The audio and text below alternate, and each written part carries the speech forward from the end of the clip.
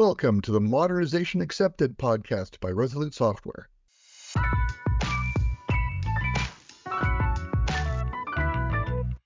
Today, I'm with Veli, and I'd like to talk a little bit about what it means to build for resilience.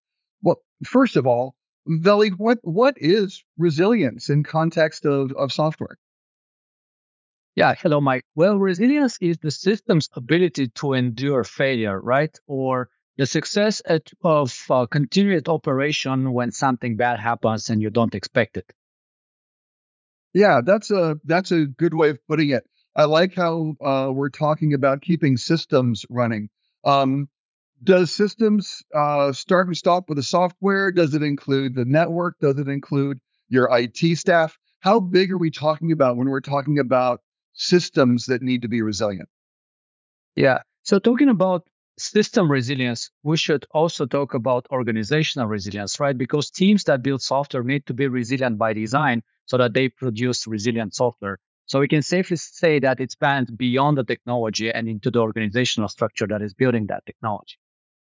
Sounds good. Now, I had Veli send me a list of 10 items that he thought were pretty good best practices. Now, I'm pretty sure that some of these are going to be pretty well known to most of our audience. So, Veli, if I could just kind of run through these real quick, and where it's not as simple as I think, I'm hoping you can expand a little bit. Does that sound good? Sounds good to me. Great. So the first thing on the list is deployment planning. Um, actually, okay, this one, please expand on what does deployment planning have to do with resilience? Right. So deployment planning, in essence, is about how you deploy your system to be resilient, right? And the way you deploy your system has a big impact on the system stability, right? So the goal is to prevent system updates from introducing unexpected failures and oh shit moments, right? Excuse me for saying. And there's different deployment strategies that you can use today that are considered industry best practices, but they are not all equal in relation to how um, they impact your system stability. For example, the deploy in place strategy that typically just updates system components without changing the underlying infrastructure is very different from the concept of rolling updates, for example, or from blue-green updates in how they impact your downtime, how they impact your overall system stability, and the perceived stability of your system for your end user, right? So you need to be aware of how your update strategy affect your system's resilience to failure during the update process and post the update and into the regular operation phase. Got it. So if I've got a 24/7 live customer facing service, um, just taking it down to do an update in place would cause an outage for those clients. On the other hand, if I do a blue green update where I've got an identical parallel but updated system running next to the current system, we could actually test that new system and just switch over the DNS address when we're ready to go with the new system. And that should be transparent to the users, yes?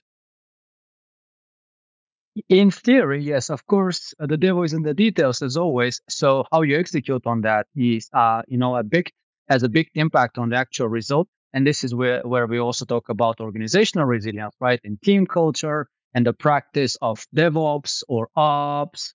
And all these have an impact on your system resilience. But for sure, picking the right deployment strategy is key to preventing unnecessary or unwanted downtime beyond what you already planned for. I got it. It's when you defined resilience, you said, encountering unexpected events or challenges. So what you're getting at is make deployment very expected and intentional. Okay, that makes sense to me. I get it. The next thing on your list Exactly. was redundancy. I mean, I think our listeners get that. It's about putting more servers in the cloud so that if one fails, another can take over, right? Yeah, well, you said putting more servers in the cloud, but does it have to be in the cloud only, or does it matter where the resources are? So redundancy is essentially about putting more servers wherever, right? Wherever your system operates to make sure that you can continue operating when one of those components goes down. And talking about the cloud, it's interesting that we come to assume that the cloud is the be all end all type of an environment for your application today, right? We just spent the last 10 years moving everyone to the cloud. Yes, the cloud is it. Right. Right. Well, it turns out there's the opposite trend nowadays, the concept of reverse cloud migration. And a lot of companies decide to move off of the cloud for various reasons. And two of the strongest of those reasons being first cost, because cloud components cost a lot of money because it's someone else's computers that someone else has to pay for that, right? And it also creates a lot of tension around some key congestion point like big data centers. And for example, when a single Amazon data center goes down, you do get the feeling that half of the internet is down, right? So this pressure creates the interesting trend of companies now considering moving off the cloud and into their own server infrastructure to make sure they can control those aspects of running the software. So if you have kind of a hybrid model where you've got some assets off the cloud, say to address your, I don't know, maybe your regular or your predictable traffic, but you still have some servers on the cloud to handle unexpected peaks in volume. Um, that's got to make your next point a little more complicated. I mean, you have backups listed next, but I've got assets on the cloud. I've got assets back in my office. Backups now got complicated. Backups got more complicated than ever, I would say, with cloud components, on-premise components, and the mix of both. So I would say the backup strategy really is very much technology and deployment specific, right? If you are running on SQL-based relational database, for example, you have a certain backup requirement that we probably all know for the remaining, for the last 25, 30 years. But what if you're running on indexed databases, right? Or just some content delivery networks just serving files over the cloud networks, right? So your backup strategies in those cases would be hugely different.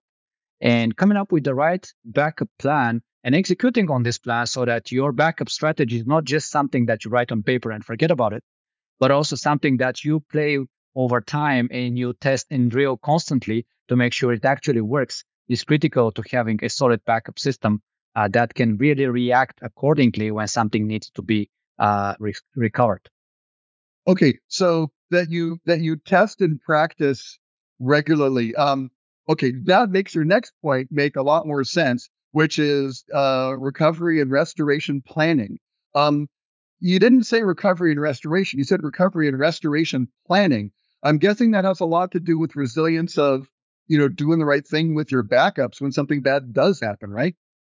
Absolutely. Backing systems up is never enough. A lot of people just tick the box of I do backups, but what happens next? Do you know? Have you tried to recover actually a system from a backup? Do you know how much time does it take?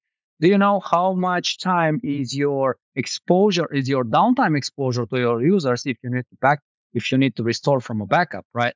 So having a recovery plan, a disaster recovery plan actually is exactly about that. It's a complete plan and execution steps for recovering from the backups that you created previously, right? And if you don't have that, at the very least, you need to be able to answer to two questions specifically. First is how quickly can you restore the system in case of a service disruption, right? So you would note that I'm not just talking about backups now. I'm talking about the knowledge of how you can restore from that backups and how much time is it going to take you, right? And the second question that you need to be able to answer is how much time can your system tolerate to be out of service before you risk losing business, right? So in disaster recovery strategies, this is, there's a formal abbreviation and nomenclature for this type of questions. But in essence, it's about the need to be able to recover the system no later than the time window that you can tolerate for your business. Anything later than that, and you're risking, business and user um, and user dissatisfaction. Okay, so one of the points that you listed on your list was failover automation. So let's say that you do have your services are running on two different virtual machines in a data center. One of them goes down hard, and you're going to have to restore from backup. I'm guessing what you're saying is even though you've got that second virtual machine handling all of the load from all of your customers now, you need to be able to get that backup restored or a new virtual machine spun up and then data restored from backups before that your last VM falls over due to load or what have you. So it's looking like a lot of these things in your list are starting to like really kind of connect with each other. Do I have the right concept on failover automation there? Yes, certainly. So I observed that you're talking about two concepts that are different but very much interrelated. One was the high availability setup, or the ability for a second redundant server to be able to continue servicing requests when your main server goes down, right? This is HA, this is high availability. But at the same time, you need to recover load balancing as quickly as possible, or the ability for multiple servers to service your requests in balance so that you do not create another congestion point that is now the single point of failure for your system. So these concepts are very much in sync, and they work together in a single strategy that is typically also covered by disaster recovery and DevOps plans. Oh, seriously, So tell me about it. I've played some real time online games, and you can kind of tell when one of the servers goes down because everybody just slows down on everything until they bring another server back up. So yeah, you can feel that as an end user in high performance critical applications. Totally. certainly. Yeah, that And makes the sense. Yes, and the automation part, which is the next point that you brought up, the failover automation is now the ability to do that automatically, right? Restarting, replicating nodes. The question of can your infrastructure detect dead nodes and restart or replicate them, right? And also, very importantly, in addition to restarting and replicating nodes, is your underlying network resilient enough to detect those new respawn nodes and put them into play? Right? Because having them back up is nothing or does nothing if your infrastructure is not flexible and resilient enough to detect that some change has happened in your overall, network of interconnected systems and put everything back together into a working scenario. Let me So you guess, you need don't to get that plan. for free. That's something you have to actually go out and design and code into your system. Absolutely. You need to plan for that. You need to design it and you to develop and test it to verify that it actually works because writing it down on paper is not enough. Yeah. All right. I keep hoping that now that we're spending so much money in the cloud, that I was really hoping that we would just get a lot of this stuff for free, because we're working with Azure or AWS. But that's not the case, huh? Well, it does appear to be the case out of the box, right? But it's not always the case, right? Because sometimes the basic tiers of cloud services do not provide this out of the box, or depending on the type of service that you have chosen, it's not an extension or it's not a benefit that you get automatically, and you have to set it up additionally and sometimes even yourself. So just something running on the cloud does not mean that you get all of those benefits for free. It's still a topic for your development team to plan carefully, to prepare, and sometimes even execute on to be able to really take benefit of those strategies, even in the cloud environment. Fair enough. Um, the next item here is isolation. I have no idea what you're talking about. Tell me what you mean. Yeah. So the concept of isolation in software it exists on many different levels, right? You can have process isolation, you can have service isolation, server isolation, even network isolation, right? But there's a very popular modern architecture best practice that says that a combination of a good service isolation or the concept of microservices, along with some server isolation or the concept of virtual machines or containers now more modernly, gives you a good foundation for resilient software systems, right? It enables the localization or the narrowing of the scope of system failure, so that this foundation creates the ability to have continued service when there's a disruption somewhere in the system, right? The so-called partial service disruption, in which your system continues to operate at some level, and hopefully it's not a critical, service disruption that is preventing most of your users from getting the value of your system, but at the very least, your system still provides some kind of service or promote some kind of value to your users. This is very much in stark contrast to the typical monolithic architectures, for example, where as a monolith lives and dies or fails as a single unit, right? So if you need to build resilience around that, you probably need to invest more in concepts like redundancy, right? That you need to create multiple instances of that monolith so that the combination of those is a resilient system now. Not so much a concern with microservices and containers or other virtualization concepts, because those allow you to isolate system components very granularly so that if one fails, the rest of the system continues to work. Got it. So if you're worried about your new IoT support taking down everything else in your server, billing and scheduling and everything else, you either really need to work on isolation, breaking those out as microservices, perhaps in containers or on VMs, or having really good failover replication and restart automation for your monolithic service. Um, Seriously, these are all tied together. These all connect to one another at some point. Um, the next one, versioning and rollbacks. Um, okay, being that these are all connected, I'm going to go out on a limb here and guess you're going to say we need to have a plan. Yes, we need to have a plan, but as I have been saying a few times by now, we also need to make sure that this plan actually works. So how you do that, right? So someday something will happen that requires a rollback. That's for sure. Actually, rollbacks are far more common than most people typically anticipate.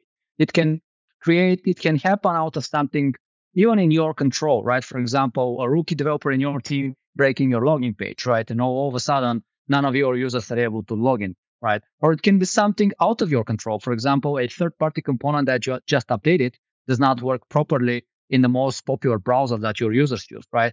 All of those cases require you to immediately roll back. Now, you do have a rollback plan, right? That's great. Now, do you know if it actually works? Have you tested it?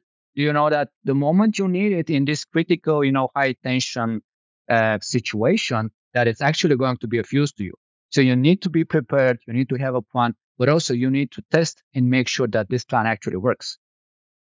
Good point. I remember we had to do a rollback of one specific feature because of privacy legislation in the EU, and we, we get it was passed, it went, and then we needed to roll back that feature. So yeah, definitely having that planned was helpful. Testing. Yeah, so testing, it's all about testing, right? Because having plans is nothing if you are not sure whether these plans will work. So, people do fire drills, right? Even in the military, having a plan is nothing if you're not prepared to execute on this plan. So testing is a big part of the entire resilience strategy that you adopt. And by testing, I'm not talking about just unit testing or integration testing. You need to have an overall system testing, you know, data and metrics that that prove to you that your system is resilient to failure, right? So in addition to planning and having plans, you need to practice your plans. Testing allows you to perform drills, to perform tests that actually go and break things, and then you observe and improve your system recovering from these failures. And there is a very good case with Amazon, for example, that people have been reading all over the place in the hot states of the cloud. Amazon deliberately introduced random failures in their production systems in Amazon Web Services. So they have automated test agents that randomly shut down disks, purge RAM, disconnect the network, and kill processes in production systems, mind you. So they continuously test and improve and also automate the recovery procedures in their production environment.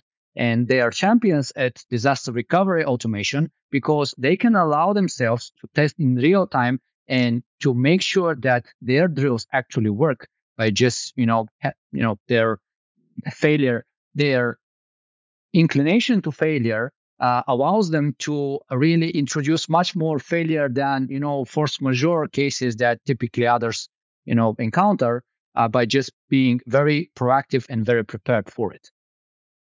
As a large Amazon user, I'm glad they do that. But I really hope they don't do that on Black Friday or Cyber Monday. Really, could they like not bring their own systems down? Then that would bring me comfort. Yeah, Yeah, they but probably tell their testers to hold their horses during Black Friday. I would imagine that. we it seems that resilience is as much based on the team and training and practicing plans as it is about writing code or just setting up more VMs. So the resilience really does kind of need to be organization wide as well as, throughout your code.